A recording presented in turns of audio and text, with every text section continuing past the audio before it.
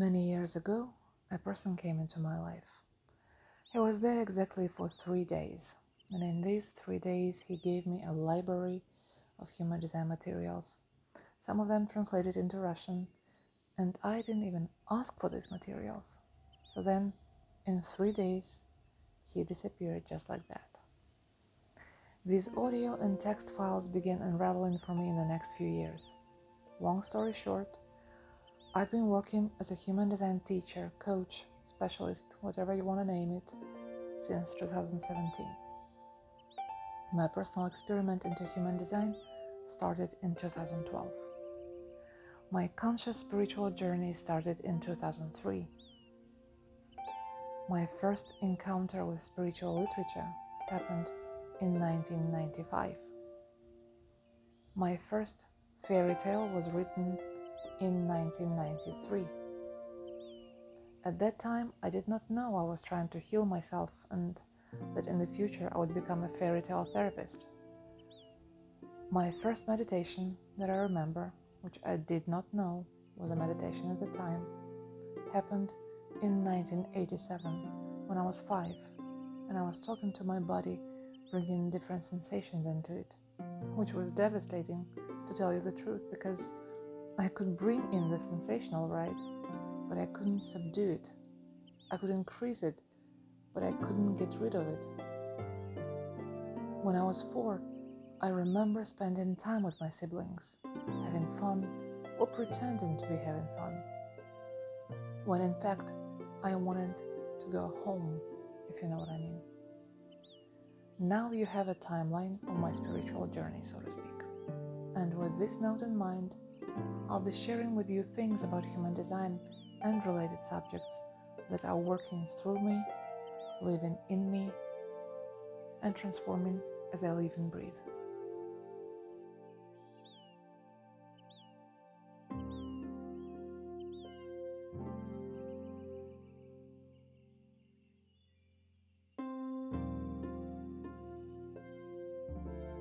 I have these incredible long texts about manifestors, generators, projectors, and reflectors from Ra Uru-Hu's words, which went through several layers of translation.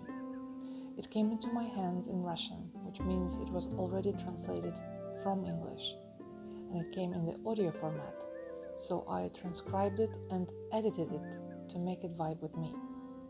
I was very careful here because I didn't want to bring in any of my perspective into human design. But as a person who had been teaching English as a second language for some time, I know that Russian and English are not parallel languages, and they have to be adjusted with one another to convey the true meaning. So I did my best. The next round of this text transformation happened when I translated that Russian edited texts back into English. Fun, huh? So here is the final version of what is a deeper look into every type in human design from Ra Uru-Hu. So buckle up, it's going to be quite a ride.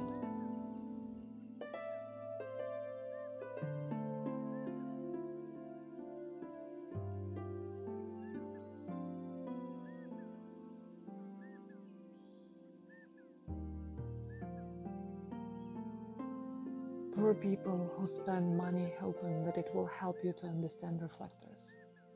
I still think, why so many people? I will be speaking to reflectors, and you can listen in.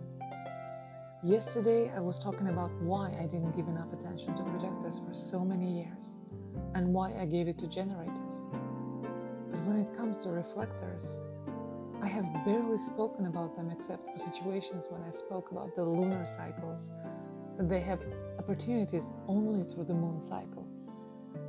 If I say that projectors are aliens to me, then imagine what happened when I truly, deeply became aware how very strange are these reflectors. What I am fascinated about reflectors' nature is something which is probably the genetic mutation. They are completely different from the rest. And it's obvious when you look at their design. When you look at their design, you are looking at nothing.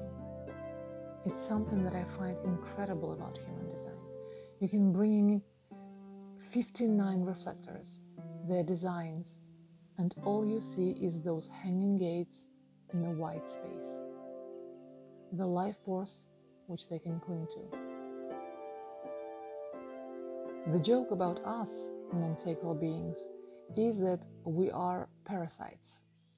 But if you are a manifestor or a projector, you still have some life force, some vitality that works, which is innate through any channel that you have. But the most mysterious in this knowledge is that when you look at the non-life object, you know that there is a potential and it can become live at any moment. The wizard's dream about giving the vitality to any lifeless object, And then you see a simple cell. And when you see a simple cell, you see if there is already a channel, and that's the potential of this channel. And we go from lifeless to living into vitality. And it's something really. On a very basic, vivid level, when we think about this, it is very, very obvious. It's like the difference between a rabbit and a stone. You can immediately say which one has life and which one is lifeless. Who has the vitality here? You don't have to be a great scientist to understand the difference between the living and lifeless. And think about reflectors. For me, this thing is very obvious that everyone has this potential of life force. But when you can detach and see why they are so different, that's because they are the only beings on this planet who takes this life force from the hold. If someone asks me which design is perfect, which is actually not a very smart question, but it doesn't matter, my answer would be this: no activations whatsoever. A true reflector. No activations, no hanging gates, nothing. Being alone with God, the true reflection. Perfect one. When I think of reflectors in this way, I start understanding them. I try to mystically teach how it was all organized in life. A lot of things that we do on this plane, and when we are locked into this homogenized non-self. And when you look at the solar charts, we all are dominated by Sun, Earth, and it's difficult for us to judge. It is our primary imprinting, and it is uniting us. The biggest joke with the reflectors is that they don't have all of that. It's a big joke, because for them, Sun and Earth is something secondary. They are really not like us. They are truly different. They are not ruled by life force. It's not the sun which fills in their lives. It's the moon which guides them. They are not like us. You can't compare them. Here is one of the main subjects of this knowledge: to understand where you are conditioned, to understand which is your own, which you bring into this life, and what life brings you. But it matters only when you are talking about the sun types. If you are a projector and you have only two centers defined, you are open to everything, but you have this very fixed footmark. And this fixed imprinting gives you the reference point for conditioning. This is something that gives the conditioning power and challenge compared to something what is defined within you. This is a challenge for any of us. We can't deny the power of conditioning in our life. If you are a reflector, you are born in order to be conditioned. You were not born with any fixed imprinting. You weren't born with a fixed life force or any fixed direction where and when to go. My connection with other beings is specific. I remember when I just started my process here on the island, someone came to me to have me read his chart. There are these frames when you use them in order to find water, to understand if there is water at all. And that's how I started to measure the aura. I remember the earliest days when I was teaching people at home. During the breaks, I was measuring the aura with this frame. And I've realized that my hands were dangerous, because when I was measuring, these were incredible auras. And that's how the long process of understanding the aura began, so that I could see something which I was understanding intellectually and something that I was teaching. Because it's the aura which tells our stories, demonstrates us. My manifestor's aura is very specific. It is so obvious to me that it's not like anyone else's. You enter a generator's aura and it's so obvious for me that it's embracing, enveloping. And projectors who focus on you directly, and reflectors. We had a house in Quebec, Canada, and there were these small stones which lay there for centuries. I would take a stone and throw it across the lake, and it would touch the water surface, and it would continue jumping, and it would never sink. That water is reflector. That stone is every one of us. And it never falls into the water, never truly penetrates the water, not really. It just glides over the surface.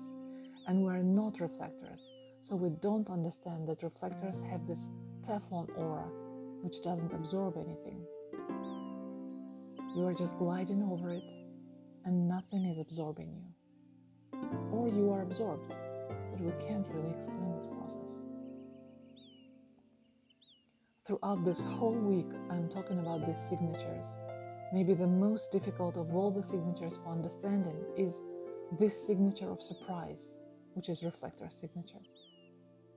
Just think about what it truly means. When I started describing reflectors, I described them as canaries.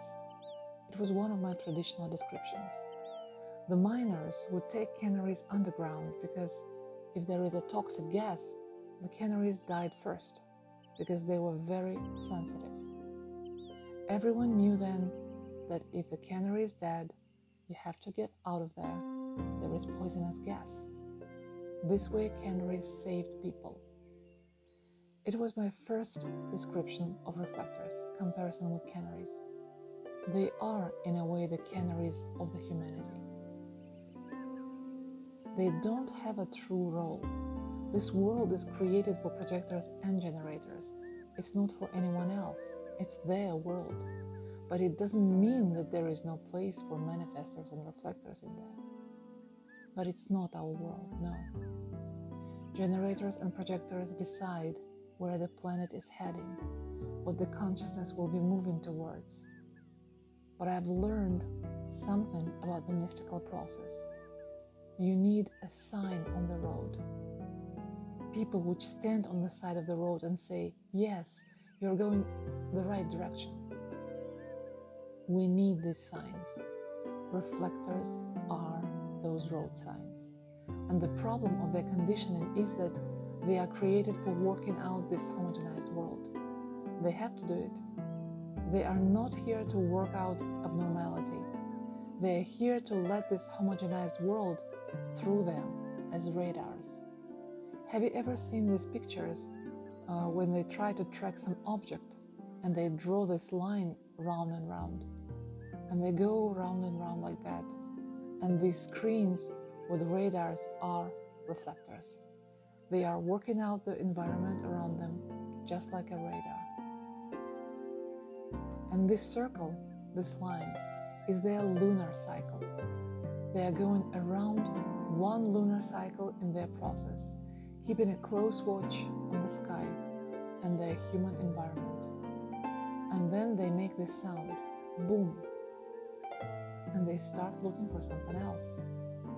They are measuring the level of consciousness compared to the homogenized programming. If a reflector is not awakened, he becomes a servant of big problems. To be continued.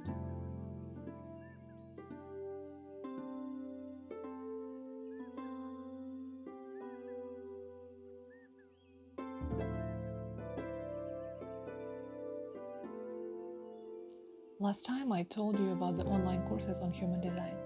If you are thinking to become a human design specialist, this is the way to go.